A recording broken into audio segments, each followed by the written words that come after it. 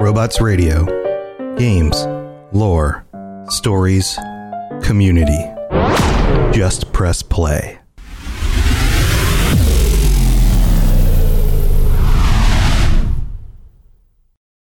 When you need mealtime inspiration, it's worth shopping Kroger, where you'll find over 30,000 mouth-watering choices that excite your inner foodie. And no matter what tasty choice you make, you'll enjoy our everyday low prices, plus extra ways to save, like digital coupons worth over $600 each week. You can also save up to $1 off per gallon at the pump with fuel points. More savings and more inspiring flavors make shopping Kroger worth it every time. Kroger, fresh for everyone. Fuel restrictions apply. Robots Radio presents the Cyberpunk Lorecast. Welcome to the Cyberpunk Lorecast, where style is just as important as substance.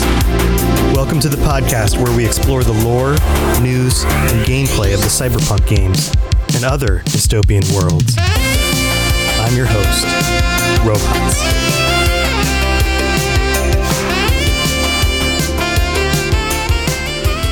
Chumbas. We're live. Welcome to the Cyberpunk Lorecast. This is the end of the month Patron episode for whatever freaking month this is. September? Holy crap. It's already the end of September. It's almost Spooptober, which is awesome. And we are here with our patrons. I'm your host, Tom, or Robots. I'm here with the Captain Logan, the most dangerous captain on the single sea of the thieves. And also the guy who almost destroyed the podcast in the pre-show. Welcome back to the show, Captain Logan.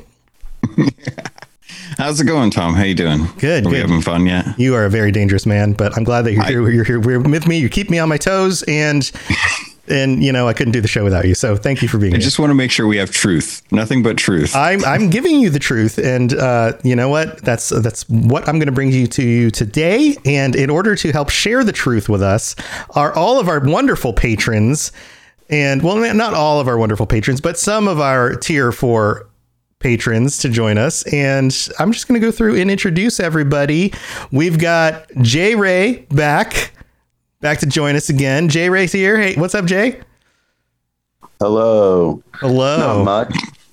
It's awesome. My weekend now because work is now Tuesday through Saturday, so offset, which is a bit strange, but I actually kind of like it. Well, happy weekend. Nice. Welcome. This is a good way to start your weekend. And then we've got Toasty here, back as usual. Toasty, welcome. Hello. And Turbo Toboggan is back. Man, I still can't get over that name. Heidi-ho! And Lena, what's up? You know, I'm feeling very democratic today. We've had elections today in Germany. Oh, well, good. Well, I hope it goes whatever direction you wanted it to go. And no, you don't. Sure. You don't know? Okay, well, I haven't kept up with it, but I hope whatever works out in the favor of the people occurs. Democracy. I don't know. We'll see.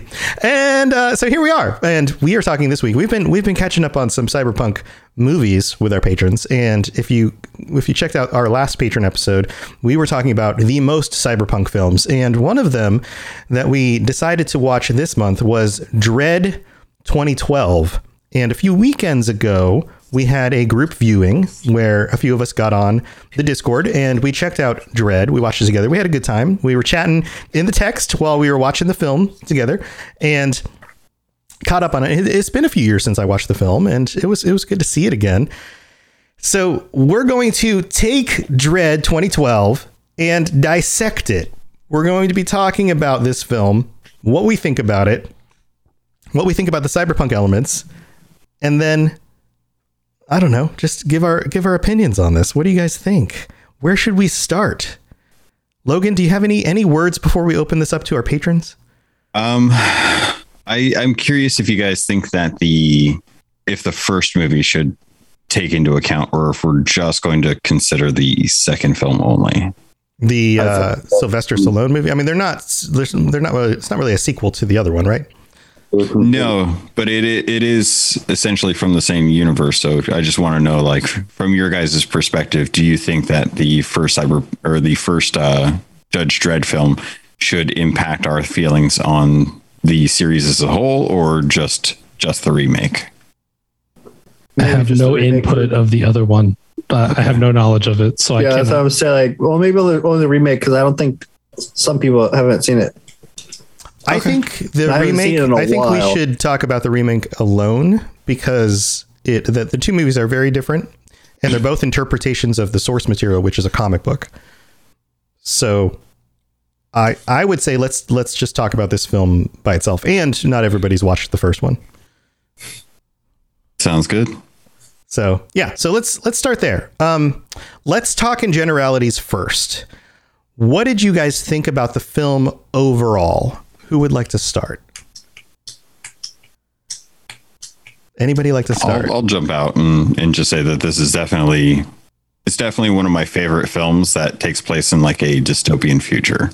I think it was Almighty Crit who brought up the suggestion for it, and after getting a chance to watch it again, it definitely takes into account what I expect and what I felt when I was playing Cyberpunk. It definitely reminded me a lot of Dredd when I go back and watch it, and I'm like, oh yeah, Cyberpunk 2077 did take a lot of notes from Dredd and use those in kind of a fun way to spice up the world, I think. Yeah, and I want to recap it just a little bit, just for our listeners. Anybody who hasn't seen it, you should go watch it. It's a movie that's almost 10 years old now, and it definitely feels a little bit dated at this point. Once you get to about a decade old in movies, you start to feel it a little bit, and it follows Judge Dredd and a second character who is his rookie, who he's taking out on her first assignment. And they are basically judges in this I don't know, it's not post-apocalyptic, but it is a postmodern world where there's 80 million people or 800 million 800 people living million. in one. It's a mega city. Yeah, it's a mega city. It's the last city as far as we know, right? Well, yeah, it is. It's pretty post-apocalyptic, I will say. No, it is a post. It's scary to me is that it's actually a mesh of the new and the old. It's something we can really relate to and be fearful of for the future. That was my main. Right. It is a postmodern world. It is a world where the earth has been polluted and humanity has taken refuge in these mega cities. And this is Mega City 1 in the United States. It is basically the East Coast of the United States, all lumped into one sprawling mega city where you have 80 million people all in this one gigantic 800 million people. I'm sorry. 800 million people all sprawled into this gigantic concrete and metal structure that are just streets and buildings sprawling across the East Coast. And the judges are basically judge, jury, and executioner all together. And they are the police force, they are the judges, and they are the executioners. And there are, as they say in the movie, there are not enough judges to take on every crime that gets reported. The population is too dense and too numerous for them to take on every crime. So crimes get reported and they can respond to what did they say, like 8%? 6%? 12 serious crimes every minute, 17,000 crimes per day, 6% response. 6% response. So of all the crimes that get reported in, they get to respond to maybe 6% of them. So we find out that there is this rookie who has come through, and there are mutants in this universe, and most of them are mutations that are not beneficial, that end up being detrimental. Third arms, things like this. But this young woman wants to be a judge. She grew up in some slum somewhere, but she ends up with a mutation that allows her to read minds, or at least read feelings and see pictures in people's brains and these kinds of things. And she wants to be a judge, and she has come up through the system, and she has made it to the point where she is ready to go out on her first assignment. But she also is like barely there, like 3% off from barely passing. Barely, yeah. She's potentially going to fail, and she has been assigned to Dredd, and Dredd is like the cream of the crop. He basically makes it through every assignment he ever gets put out on. He is the most upstanding, by the letter judge in the entire force. Like, this is what he's known for, right? He commits, he follows the letter of the law, he follows through, and everybody knows Dredd by name as like the top of the judges. And he agrees to take her out on this assignment. An assignment comes through. He allows her to choose the assignment from the ones that are coming through. They head out on this assignment, and they get to this gigantic mega building, and there have been some deaths. They look into the deaths. The deaths are connected to some sort of gang activity in the building having to do with this slow-mo drug, and all hell breaks loose. They end up caught in the building, stuck in the building, hunted down by the gangs and the kill bounty that is put on their head by the gangs for anybody in the building who gets a chance to kill them will be rewarded. And that's basically where the film takes off. And if you haven't seen the rest of it, go watch it. There will be spoilers from this point on because we will be talking about some of the events in the movie. So if you don't want any specific spoilers, then you may want to be careful with the rest of the podcast from here on out. But that's where the movie goes. And as an action film, it picks up from there because they are in a very precarious situation. They are two drudges. They're two judges who are fairly well equipped, but they're in a mega building with thousands and thousands of occupants and very dangerous gangs who have trapped them into this location and are hunting them down. And there is nowhere safe for them to go at all. And it just becomes more and more tense as they go. And the gangs are just merciless, especially Mama, the head of the gang that has taken over this building. And way more than that, we come to find out, is just the most sadistic of the gang leaders, maybe in the city. Well, she's like, she basically was, and she was an ex-prostitute that after being cut up by her pimp, decided to take over a gang from the inside, and then started to work on producing drugs to distribute, to start working as more of a crime lord than an actual just gang leader and stuff, and relying on theft and extortion. Right. So she basically industrializes the whole operation in order to make lots more money. But she's almost like this mix between like an industrialist and the Joker in a way. She's willing to kill anybody at any moment. She's just off the rails, sadistic and almost insane. And you can see it in the eyes of her subordinates. They just are fearful of her and what she could do to them at any moment. Yeah, pretty much. So that's the rough plot of it. What did you guys think? Let's go with Toasty since he's the one that hasn't seen it. Toasty, what are your impressions? Well, let's start with Toasty. Toasty, what specifically do you want me to talk about? Well, let's start with just general enjoyment. Did you enjoy the film? Yes. What did you enjoy about the film? I mean, it was a good action movie. Like, it was very much an action movie. There wasn't much going on in a lot of the other stuff. Like, not really any, like, I mean, you got like a little bit of character development, like right at the end, but other than that, it was pretty much just okay.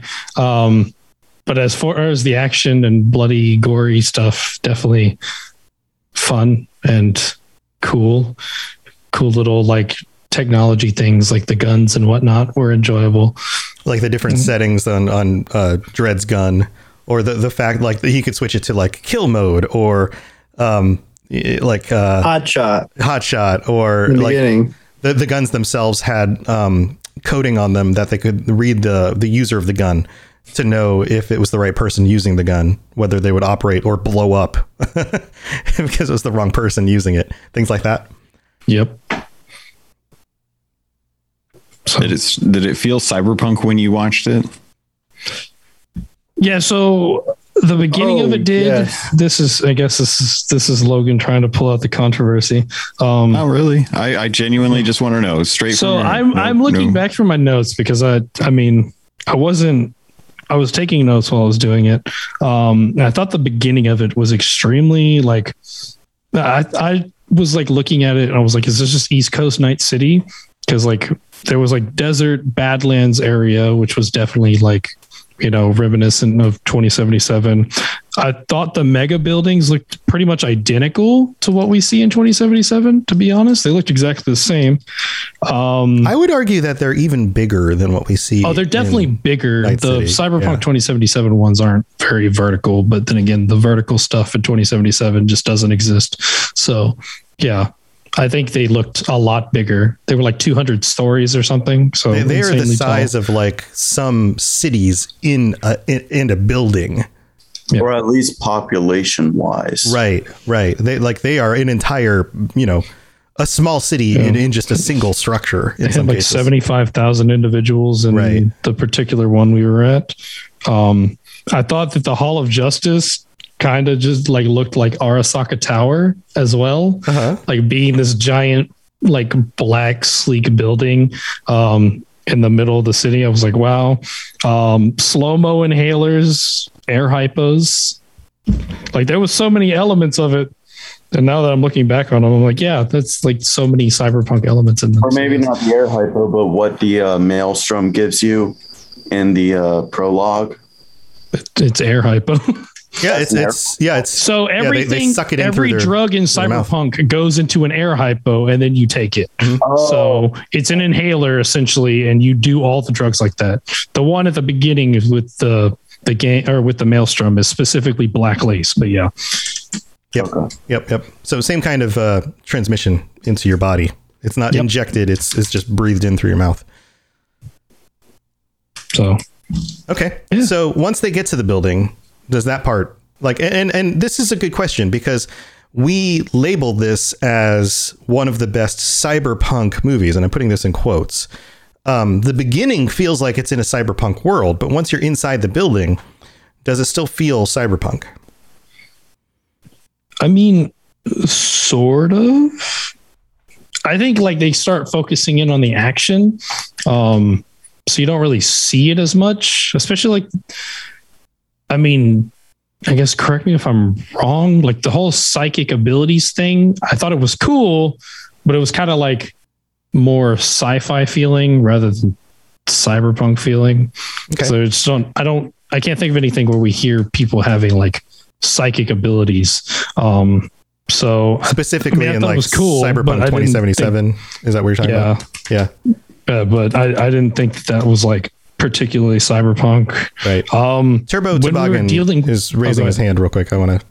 Yeah, like once we get into the building, the most like a lot of the cyberpunk kind of stuff, I feel tapers off, except for maybe like the weaponry and like their equipment. That's the only thing that's really cyberpunk, like their technology, like the one computer guy.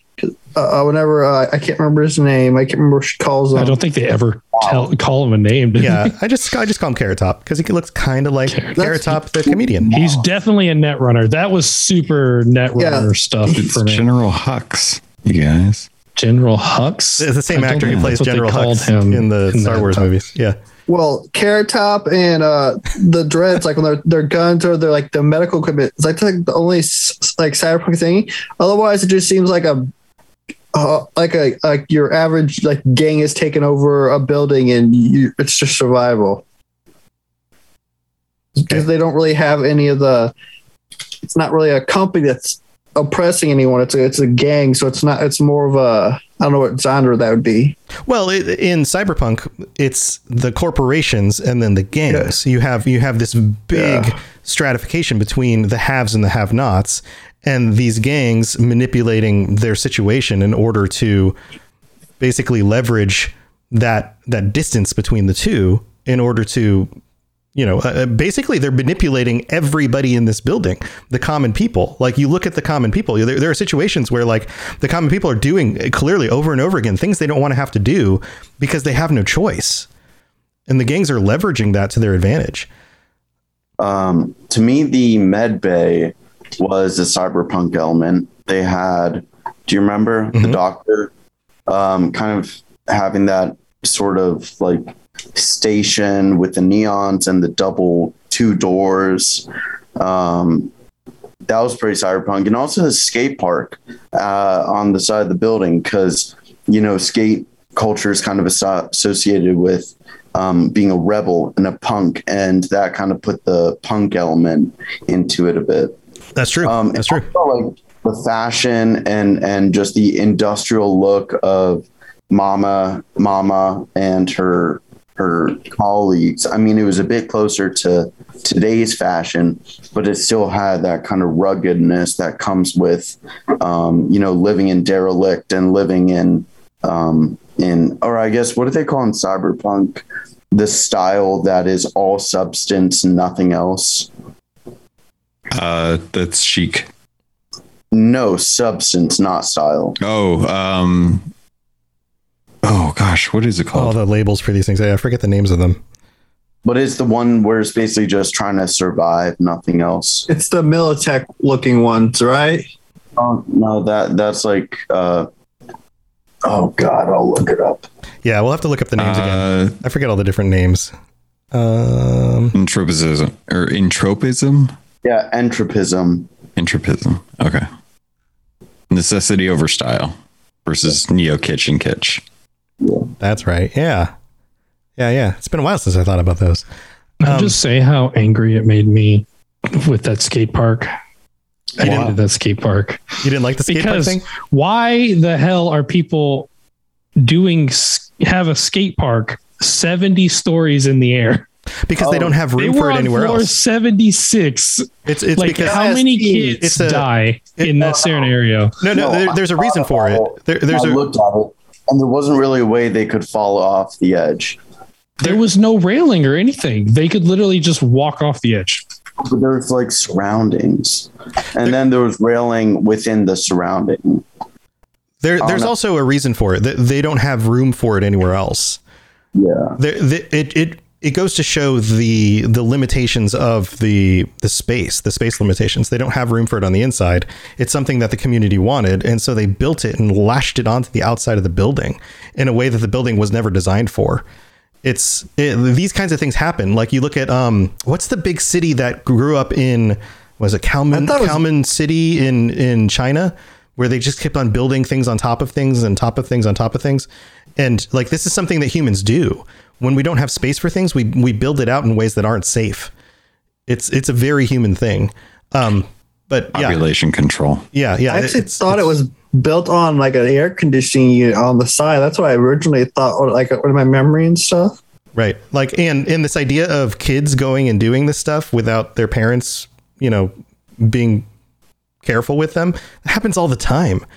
I mean, think back to like a few decades, like kids would go ride their bikes out in, you know, like without their parents knowing where they were going in the woods, in the evenings in the dark. Like we don't do that so much today with our kids, but like in the 70s and 80s, like how many times did I just go off in the evenings when I was like a middle school kid, and I would just take my bike and ride a few miles away, and my parents didn't know where I was.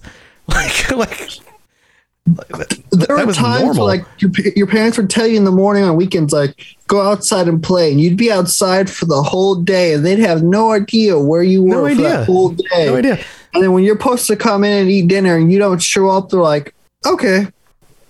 Yeah, like this kind of stuff was normal. So like, yeah, this kind of crazy stuff would happen. I think that is very real. Lena, we haven't had a chance to talk to you much about this stuff. What do you think so far? I like the movie.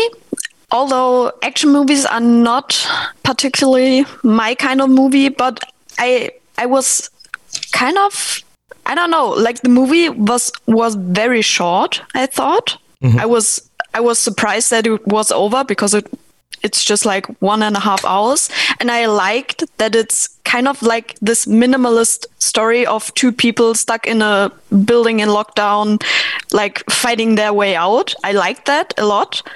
And so I also like that the movie just has this one setting of this peach trees building, and maybe to come back to like the cyberpunk aspect of it, I just think I want to see cyberpunk aspects in it, especially as the building goes into lockdown, because I don't know, there are a lot of characters in that movie who are just like products of their environment.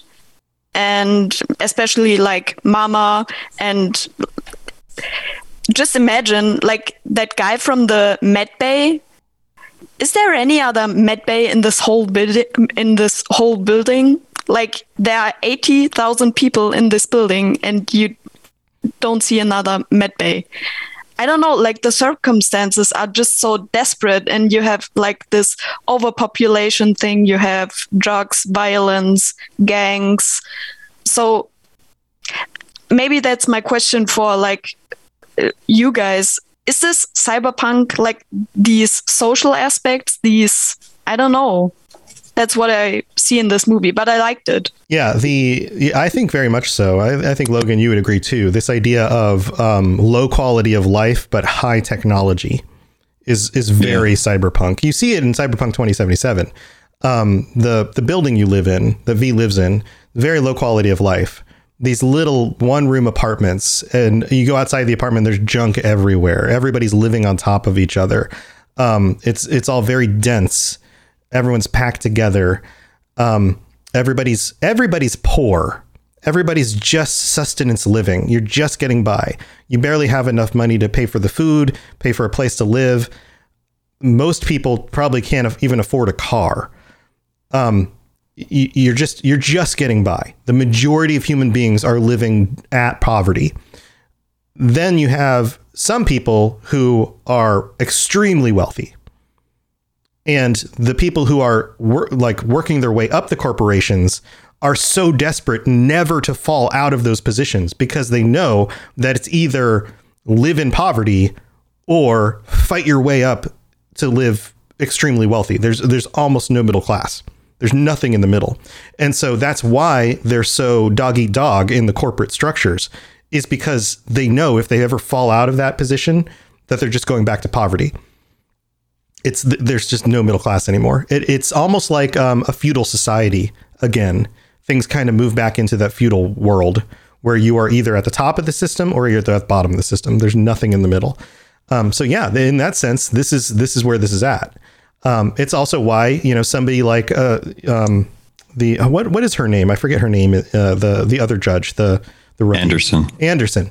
One, she wants to be a judge for these novel, like these very good moral reasons. She wants to make a difference. She grew up in a building in where she saw poverty and she saw crime, and she wants to make a difference. But it also is one of those things where, like, if she doesn't make this work out, what else is she going to do? She has to start over, right? So she's going to make this work. She's decided that she's going to make this work, and she's such a good character. She's like, you can see it in her eyes. What did you guys think about her? I didn't really get that impression from her, though. They explained her backstory of her parents died, she became an orphan. They pulled her and put her into the judge program. I don't think there was anything where she wanted to go into the judge program. I think she just got put into it, and that's the impression I had. Because even at the end, she didn't give a shit about whether she was a judge or not. She just said, "I'm going to do the right thing." I'm gonna push back on that and say that she passed as much of the test as she probably could within marginal. She knows the laws. She knows what she has to do. She knows she has to prove herself. It isn't until she actually goes through the point of the whole judging thing that she realizes that whole building is a test of her how much she can empathize. And I'll point to the room where she's on one of the floors, and they break into the one room, and the woman has a child sleeping in the room next door. Mm-hmm. And she's she won't raise any alarms because her husband's out there, and she just wants the judges to get out of there. She doesn't want her husband to get killed. And then she realizes that they've already killed her husband, and that's one little flag that is hey, she's realizing that this may not be the thing that she actually wants to pursue after all. But I don't think it didn't seem like she was she seemed like she was forced to go through. Like they just pulled her. They were like, here's a child. She has no parents. Let's put her through the program because we can. Because like, who's going to tell us that she can't do this? And I'm sure that the reason that she did so bad on the test in the first place is because she was that empathetic the entire time. Like she gets like the character development of seeing like all these things like during the movie of like her empathy with people and whatnot. But I think the reason, because whenever you're taking a test and you have to do everything by the letter of the law, maybe she picked wrong answers or something during this test or did wrong things during her testing program, because that's how she sees things. And she wants to go the empathetic route when you can't do that. Like we see that from Dredd, where he's just straight up like, you know, cold. If I come back here and you're still here, I don't care if you're poor and literally have nowhere to live. I will take you in with the homeless guy. Like he does not care. And she doesn't seem like there's at any point in the movie where she has that mentality at all. She seems like she cares the entire time, which is why she's a good character. She's the best character in the movie, in my opinion. But well, she's a wonderful counter to him. She's a balance to his cold and by the letter. And she's, you know, caring and emotional. Yeah, I commented about it. She kind of humanized him a bit. Right. You know? Right. Lena, you were going to say something about it. Uh-oh. I think you're muted. You're muted. I am. I don't really think that she's muted. Wow. I don't really... That's fine. Guys, 3 a.m. in the morning. Bye. I don't really think that she doesn't care. I just think that like she has really high standards in terms of her, I don't know, idealism.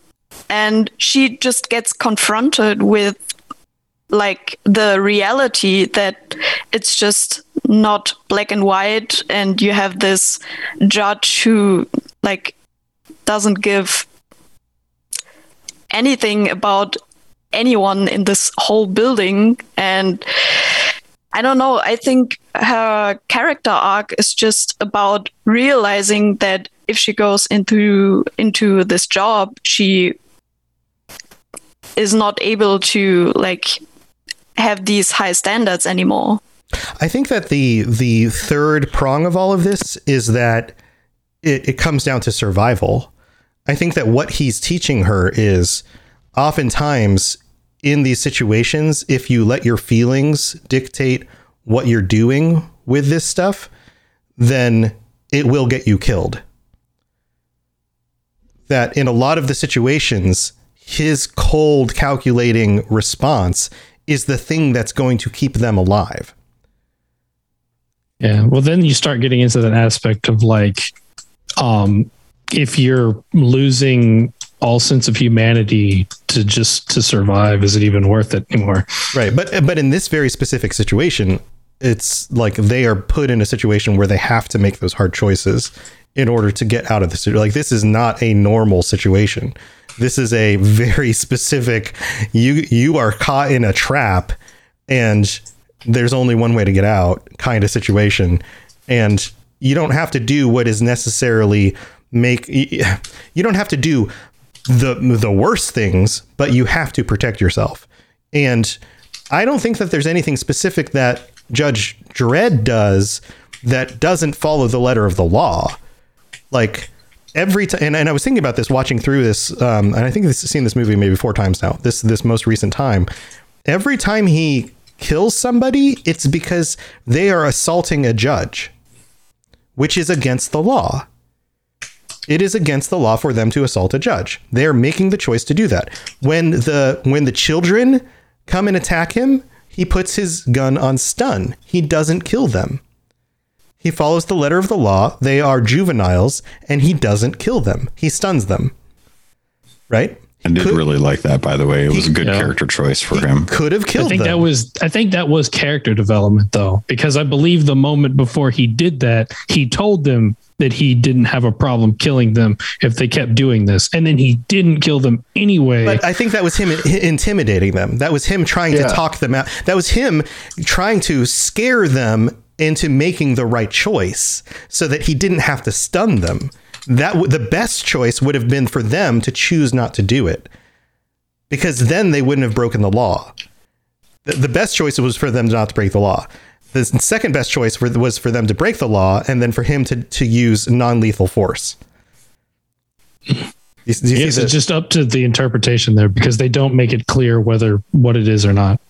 Yeah. Because I mean, they don't say, he wasn't intending to kill them at all. It was just an intimidation tactic. Well, in many movies, they'll put a nod at it. Like there'll be Anderson would have given him a look like, please don't kill them. And then he would have switched his gun to stun or something like that. They would have given us a hint of like, okay, something changed his mind.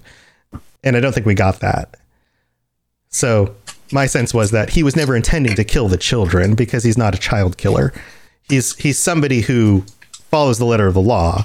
And in his mind, it would not have been the right legal thing to do to kill children.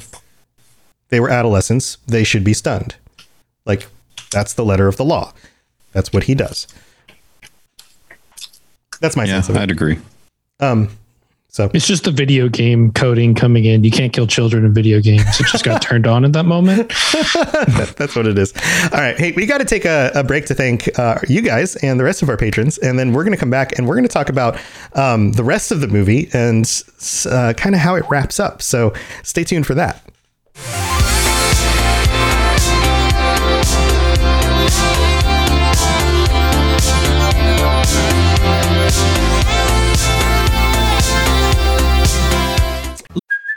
Hey, it's Kaylee Cuoco for Priceline. Ready to go to your happy place for a happy price? Well, why didn't you say so? Just download the Priceline app right now and save up to 60% on hotels.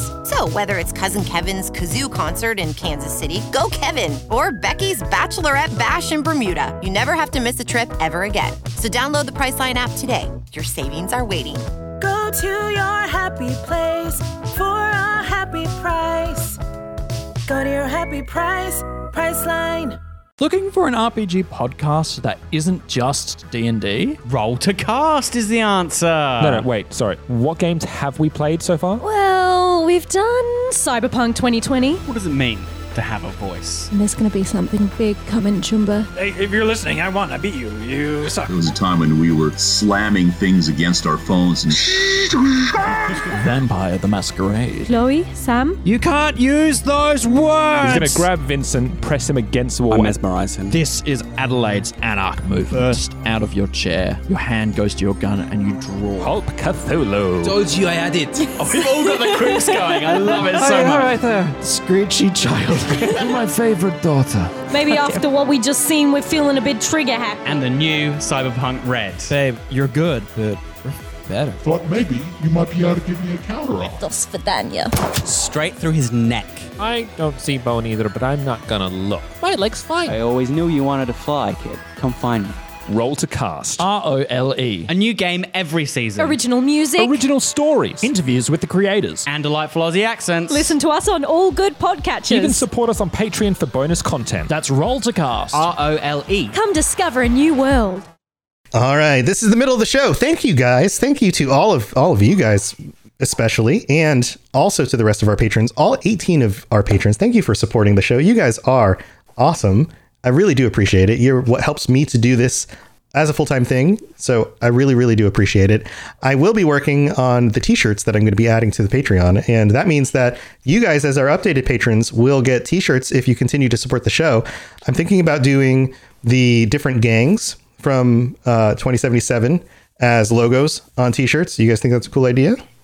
Yes. What do you think? That looks cool. You want like a Maelstrom, like a Moxes, like that stuff on shirts? Can I give one little idea? Sure. Yeah, I'm down for it. Maybe the two companies and a Nomad, like the Nomad groups. Okay, I could do that too. Yeah, for ideas. I give me ideas. I want ideas because I haven't committed to finishing these yet. I've been working on a bunch of other projects, but I should have some time over the next 2 weeks to finish this up and to get this launched. So, and what this means is that I'm going to add this to the Patreon, so the prices aren't going to go up. So anybody who is currently, you guys specifically, who are currently the upgraded patrons, the $25 tier patrons, will be getting t-shirts at no extra cost. So I'm adding extra stuff that's going to cost me more money, but you guys get this stuff for free. So I hope you guys stick around because that means every 3 months that you stay on for patrons, you will get t-shirts, and you just got to make sure that your shipping address is accurate, and then you'll get t-shirts sent out. And these will be limited edition, which means that these shirts will only go out to you guys and will never go up on the Robots Radio store. So people who are patrons will be the only people who ever have these shirts, which is super cool. And then they will cycle out. And then the next year's set of shirts, the 4 shirts that will go out that year, will be, again, limited edition. So people who sign up that year will get those shirts, and then those will go away and they will never be up again. So you can wear them. You can wear them on the episodes that you join us. You can show them off and be like, check this out. I got the shirt. You guys didn't. And it'll be super fun. So yeah, there's some good ideas. If you have any other cool ideas, especially the kinds of logos that work really good as like being replaced by cool looking textures and stuff, let me know. Cause I'm going to do like these simplified, really nice kinds of stuff that work really well as t-shirts. So, but yeah, that's going to be set up. That's coming very soon. And thank you to all of our patrons. You guys are amazing. And I'm going to thank people who signed up this last month because might as well do it right now. So we're going back through. We have some new patrons this last month. Robert E, Noodle Al Dente, Jacob L, and Andrew D signed up in September. So thank you to you guys for joining the Patreon. Awesome. All right. Well, thanks, everybody. Let's move on with the rest of the show.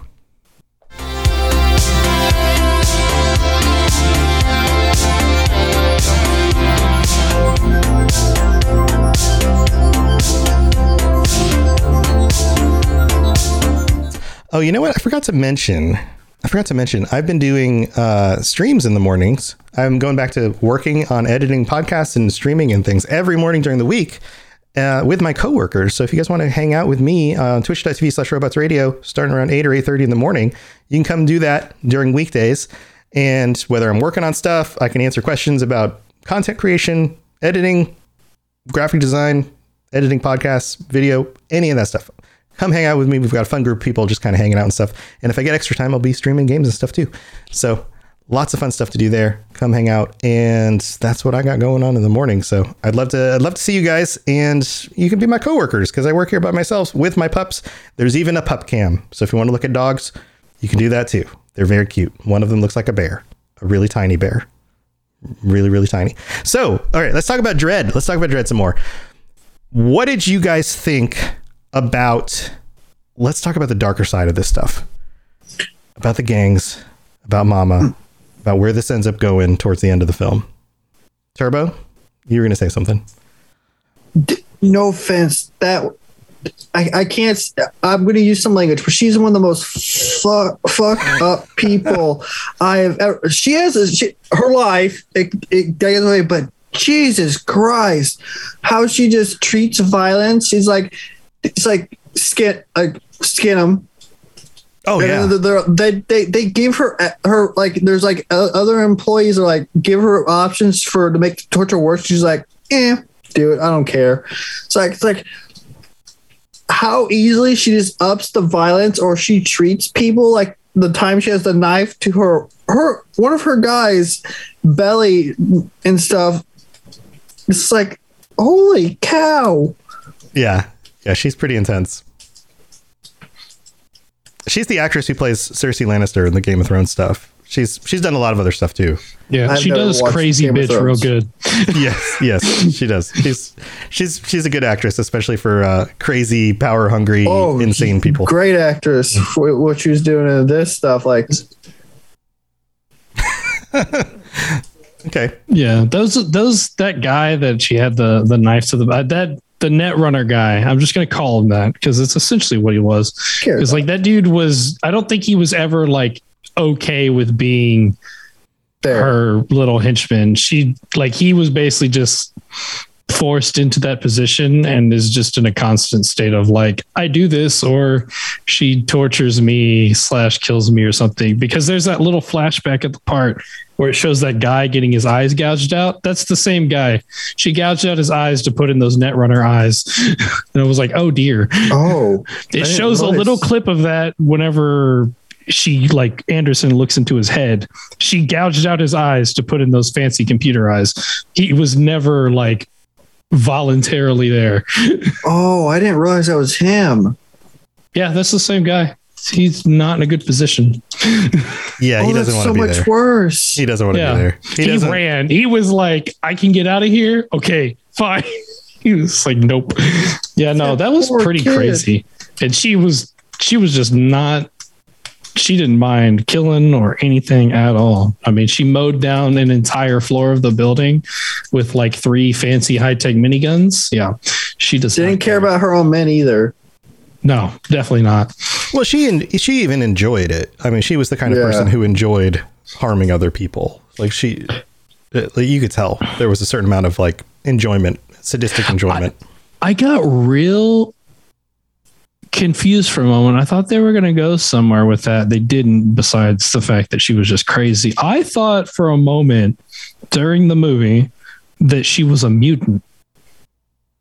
Really? Because there's a part where he peeks around a corner, and I guess you can just have really good eyesight, but the lighting isn't exactly great with all like the sun coming down through the center of the mega building. So the shadows are pretty crazy. Dredd. He's like peeking around the corner, and like you can barely see like not even half of his face, and she just instantly targets in on him. Like she sees him and she points him out, and then she knows exactly where he's going the entire time he's running away, and knows exactly where to like shoot at him. And so I thought was like, is she a mutant and like psychically detecting him like this? Like, but they didn't do anything with that, and I was really confused by it. I think she just knows the layout of the building so well that there's only so many corridors that he could come into. Why else would she set up those miniguns there if she didn't have an idea of how that building layout is and where he's at? Yeah. I thought for a moment, because like she picked them up with no one else. Like I guess you could just barely see it, but I felt like in that situation, it's pretty much impossible to see him there, but it's fine. Oh, Jerry's back. Yeah, I hadn't considered that. But that would have been an interesting angle on it, was that she was somehow different. But no, I think she was just like insane enough to, and kind of a genius in her own way to manipulate the situation to her benefit. Yeah, she's really smart. Actual other judges on her payroll. That's genius. I thought that was an interesting twist and a really cool way to kind of ramp up the difficulty of the video game. That's what I was going. Yeah, right. I had video game knowledge. How can we make this even more difficult? Okay, let's throw a bunch of judges against them and see if they can beat the other judges. It's like Julia in Deathloop. It's like when another Julia comes in your Deathloop game, it's like that could be another player that's like they're not AI. They think just as much as you are. Let's not. No Deathloop spoilers, please. Oh, there's no spoilers. Deathloop is a game where other people invade your game and you have to fight them. But okay. The judges play an interesting role because at this point we know that Dredd is basically out of ammo, and there's only one kind of ammo for his gun. So how is he going to get more ammo to explain how he's managing to make it through all of these floors, killing all of these gang guys? And it's like, oh, well, you have a bunch of judges come in, he kills the bad judges, and then he has his ammo restocked. Right. I mean, it also shows how airdrop. It does two things. It shows how good he is at sussing out a situation. The ability he has when he confronts the other judge to determine if the other judge is straight or not. And the fact that he is even willing to question if that judge is on the up and up. And he can tell by the way the judge interacts with him that something's wrong, and he's willing the logic to the logic great. Right, the way he logicked that out and was able to like figure that out and make a decision right away. And secondly, we were talking about Anderson and her empathy and the fact that she was able to suss out the other judge in her own way. That was all psychic. Yeah, she used her psychic abilities to suss her out. Right, but they both were presented with a situation where they had to suss out another judge, and in their own ways overcame it. It's interesting, and they did it in different ways, but were both able to overcome the same difficulty. Is kind of neat. It's kind of a cool Anderson's situation. was so satisfying to me because that judge was talking smack of like, yeah, she's going to hesitate and not shoot me because I'm another judge. And that's when I shoot her. And just Anderson's like psychic. Nope. Shoot. Right. I was like, that's great. So here's the other thing though. If let's go back to Anderson, because we're talking about Anderson and her being empathetic. Would Anderson's psychic ability balance out her empathy in order to allow her to be an effective judge. I think it kind of proved it by the end, didn't it? I think she's kind of an empath. I think that's part of her psychic ability. Did you say balance out or amplify? Well, in order to, like, I got the sense by the end of it that she would decide to become a judge in the end. That not only did she pass, we saw Judge say, yes, she passed. And that was like the final line of the movie, right? Well, did she pass? Yes, she passed. You know, like that was like the end of it, right? But we also got the sense that, like, man, she was put through the ringer. She walks away limping. This was a tough situation. She passed it with flying colors. She made the right decisions. She worked her way through it. It was tough. But man, would I like to see an episode, like I would like to see a sequel of this, of her, like, on her own maybe, or like getting the opportunity, starting out on her own, but like at some point ending up teaming back up with Dredd, you know, like showing that she can be on her own, but like the situations cross again, they end up back together, something like that. But showing that, like, she's been out in the field for 10 years now on her own, doing her thing. She's a little bit more grizzled, but like that balance of empathy and her psychic abilities balance out in a way to make her just as an effective of a judge as Dredd, but from a completely different angle. Because I think that she could be an effective judge, being empathetic and also having the psychic ability to read people and know, like, I'm empathizing with you, but I also know that you're about to kill me. So I'm going to act on this and I'm going to, you know, shoot you in the head before you shoot me, even though I feel bad for your situation in life, you know, that kind of thing. Turbo?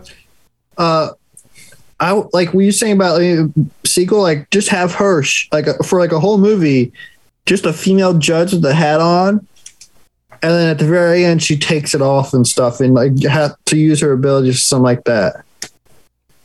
Like she doesn't use her abilities through the whole film, and then like at the for end the whole film, you don't figure out until the very end where she's about to judge the person that's actually Anderson. And then we find out it's her. Her abilities with the helmet on. Yeah, I guess she justifies it at the beginning that like it kind of clouds her ability to use it. Which is it's a weird thing to think. Yeah. About. That's just kind of a weird, like she can read minds. She can read judges. Yeah. She can read Dredd's mind with the helmet that he's wearing, but she can't read other people's minds when she's wearing a helmet. Right. It's clearly a film way of making her look more human. Yeah. Like there's a reason why it happens. They also play into it in a sexual situation too, where they're suggesting that she would be raped later on if she got caught alive. Right. So that wouldn't hold as much weight if you didn't know what she looked like. Yeah. The female side of it being her, she's an attractive female rather than just a grizzled looking dude. Yeah. I don't know. Do you guys think like at the end of it, I got the sense that she would continue forward and become a judge, that she wasn't going to back out. I got this. I think it proved it. Oh, go ahead. Sorry. I got the sense that she didn't care now anymore. Like if she passed or not, she'd just go with whatever happened, but she's going to keep moving forward no matter what. But I don't get the sense that she like, because she was fed up with everyone judging her. I think she was just going to go with whatever happened. Like, but she was more determined now than ever to help people, but just help people however she could. The last part of her walking away, she was holding a helmet, which she made a very clear point of her not having the helmet on her. She left it on the bike and she was walking away out of a building with a helmet. So I think that proves that she became a drug. Yeah. At the very end part, when she's walking, like not into the sunset, but she's like walking into the daylight, she's holding a helmet. And she didn't have her helmet during the film. So she took it with her.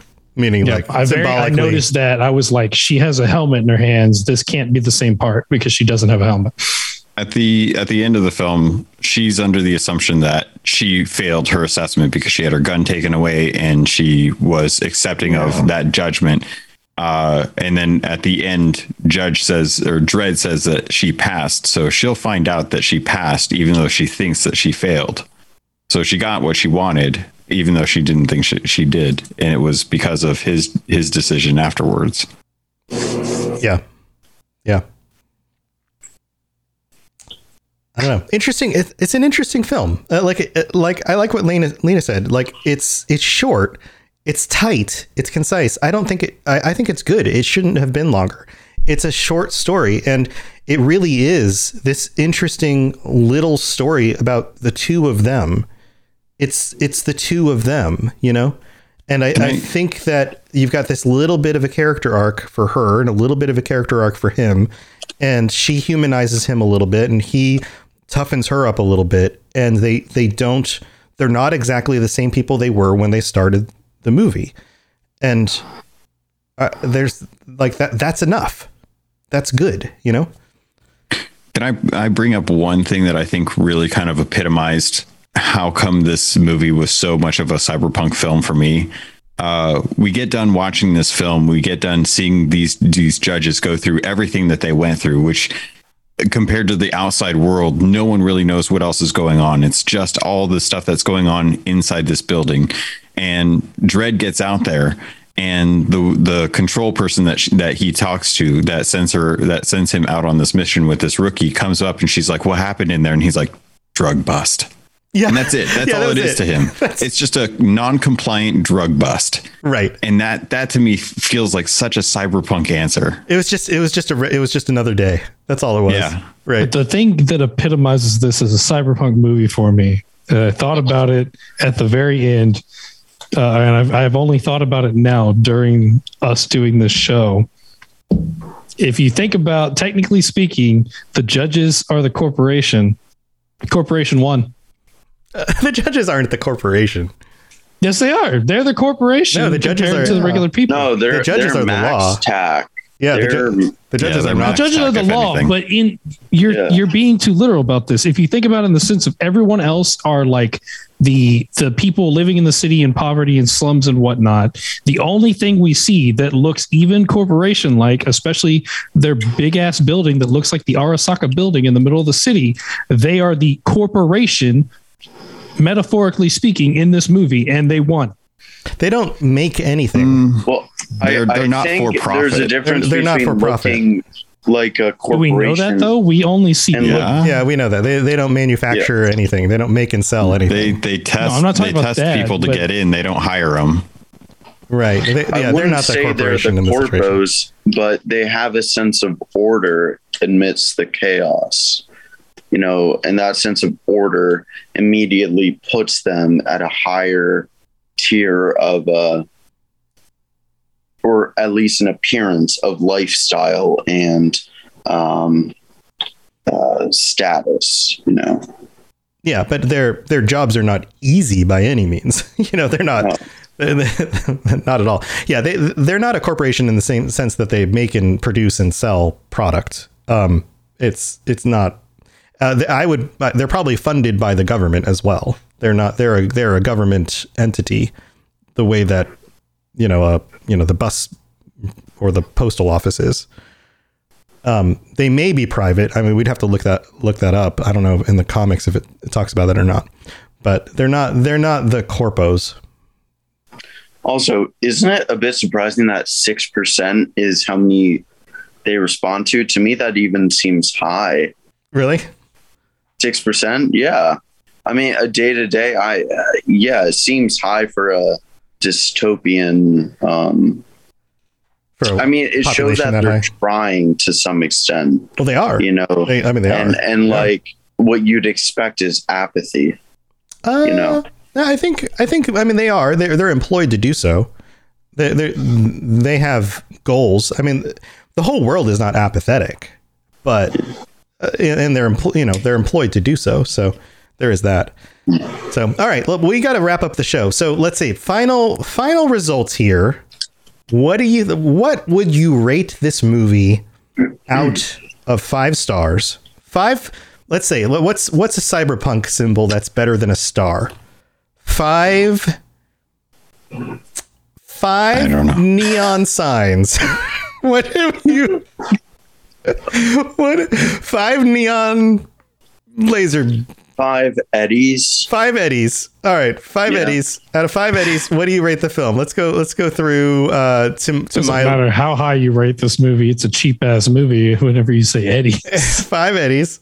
All right, that's actually how much I paid for the film on iTunes when we watched it. Was 5 Eddies. Let's do Eddies. I didn't pay anything. It was on Hulu. So, all right, so 5 Eddies. We're gonna go through. We'll start with Turbo Toboggan. Turbo, what do you think? Out of 5 Eddies. 4.5. 4.5 Eddies for Turbo Toboggan. Let's go to J Ray. Jay, what do you think? For me, if I think I had to take into account the year it was made, the budget it was given, and with what they did with it, I'd say about like 4.3, 4.2. Right around there. We're getting the nitty gritty here. I have to qualify this because this always comes up when it comes to are we doing a 5-point system or are we doing a 100-point system? Is that out of 4.5? Is that $4.5? Yeah, this is out of 5 Eddies. Yeah, out of 5 Eddies. Out of 5 Eddies. So whole numbers, guys. Whole numbers. So we could do 4.5. This is a 4.5 like stars like that's a 10-point system. Okay. It's a 10-point system. Okay, so we'll do. Wait. I thought we were doing out of 5. Right. So a 4.5 is halfway between a 4 and a 5. So that's technically a half point. So we're doing half-point systems out of 5. We're doing a half-point system. Just half point. Right. Okay, so you could do a 4. You could do a 4.5. You could do a 5. Then I might go down to a 4. Okay. So 4 Eddies. All right. Yeah. Lena. I guess I would. I don't know. 4 out of 5 air hypos. Air hypos. Okay. That's way better. Air hypos. All right, air hypo. It's only way better in your opinion, Logan, because you can't have half an air hypo. It could be whatever you want. You can have half hair. It could be busted on the ground. That's fine. You could be whatever you want, Logan. All right. Toasty. Pick the number and the object. The number and the object. I like air hypos. I'm gonna give this I'm gonna take a busted up air hypo and give it like a 2.5 air hypos. Wow. 2.5 air hypos. That's pretty rough. Okay. It's pretty low. Logan, what do you think? I'm still kind of debating on this. If I'm going with my gut instinct, I'm going to say this is a 3.5 air hypos for me, because it's just, when I compare it to other films that we're going to be watching, the other films are way better, but this definitely takes the cake as far as action films go. It capitalizes on what it epitomizes exactly what it is. It is an action dystopian future film. It doesn't lean into anything too long. It doesn't hang around without waste your time. It gives you exactly what you know you're going in for, and it does it very efficiently. So I really like that. And I liked that it wasn't just Dredd going through a building, destroying everyone like it's a Doom game. You know, they added a little flavor to it with Anderson, and I really appreciated that. Yeah, I agree. I think it hits all those same notes, but I think that gives it a 4. I think it gets a solid 4 for that. I also think that it's a solid start to what could have been a much larger series. I think it gives us a foundation that you could have built something else on, especially with the 2 main characters, the world. Had they expanded that out, that would have been amazing. Isn't it cool that it turned out to be kind of a cult classic instead of a big franchise also? Even if it didn't become a big franchise, it could have been something, it could have been a cult franchise. I would have been happy with that. Also, I think I agree with Logan. If we're talking about authenticity and creative thinking, then I think I would have to go down to 3.5 out of 4. Well, we're adjusting things now. That's fine. Yeah. Okay, so I think we're gonna give it a solid 4. I think it's a solid 4. So, okay, cool. Well, next month, we are moving on to the next movie on our list, Akira, and this was a 1988. It is a classic anime film. This really pushed the envelope for anime back in the day. Man, I'm going to read the IMDb synopsis for this. So in the year 2019, which is funny to think about whenever you get past the future time of the movies when they were made, right? 31 years after being destroyed during World War III, Tokyo, now Neo Tokyo, has been rebuilt and is a thriving metropolis. Shitaro Kanata is the leader of a biker gang. His friend Tetsuo is injured in an accident and taken to a top secret government facility. He develops telekinetic powers, but decides to use them for evil rather than good.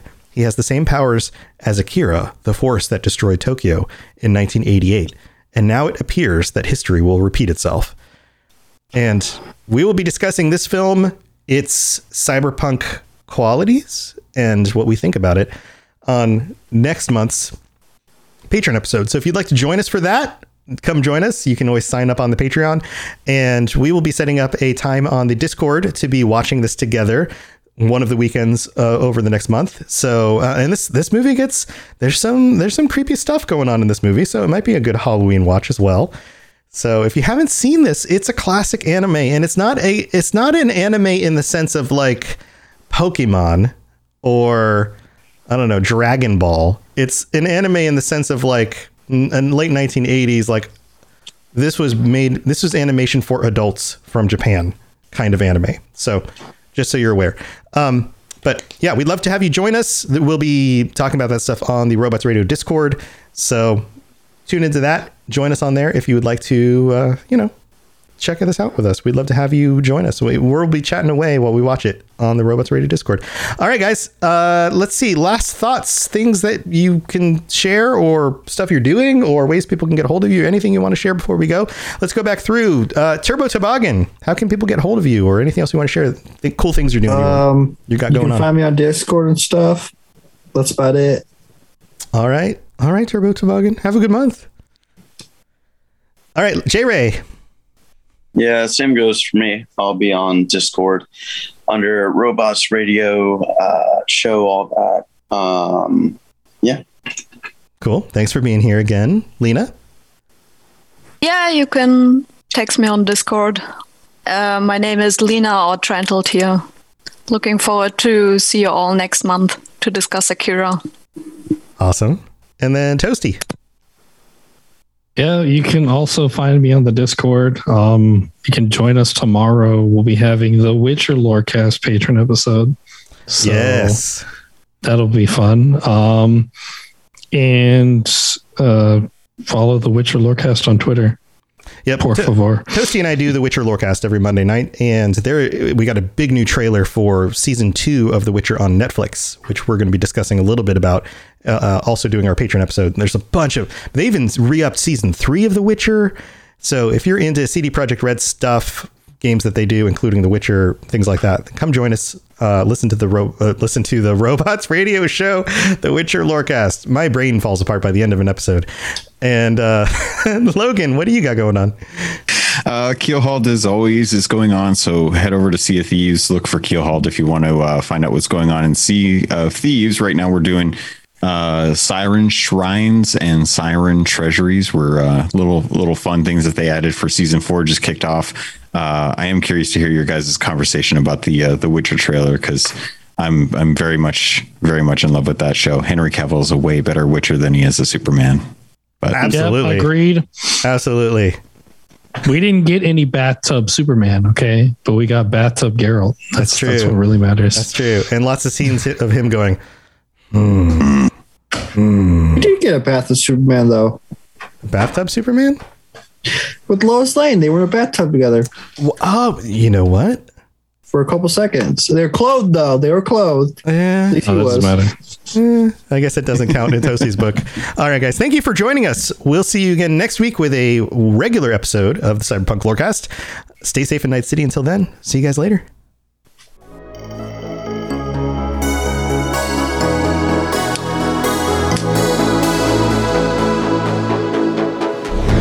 Thanks for tuning in to the Cyberpunk Lorecast.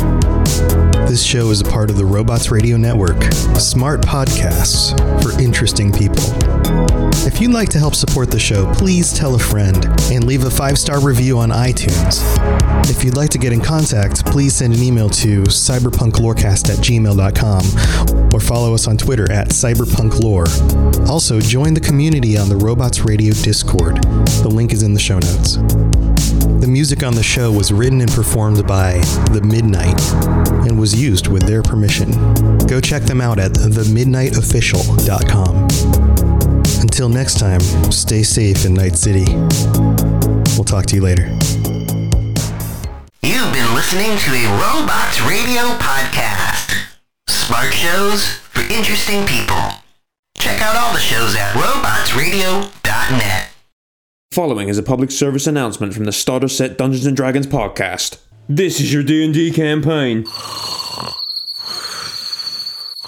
This is the Starter Set podcast. You know how like poison frogs don't lick each other's backs? So it's Howl's Moving Castle with a face. Hey there, I'm Great Mandibles. Because one of the party speaks Abyssal. You're all going to die. And then adventure falls into your lap. Plop. This is your D&D campaign after listening to the Starter Set podcast. So join Sam and Ed every Friday on the Starter Set podcast for prime Dungeons & Dragons content. Any questions? Hey Guardians, we are the Destiny Show Podcast, a weekly podcast about all things Destiny 2. We invite amazing guests from the Destiny community to share their stories and discuss the latest topics from the world of Destiny. Check us out on Apple, Google, Spotify, Stitcher, or live on Twitch every Thursday night at 7 p.m. Eastern, 4 p.m. Pacific. We will see you Starside.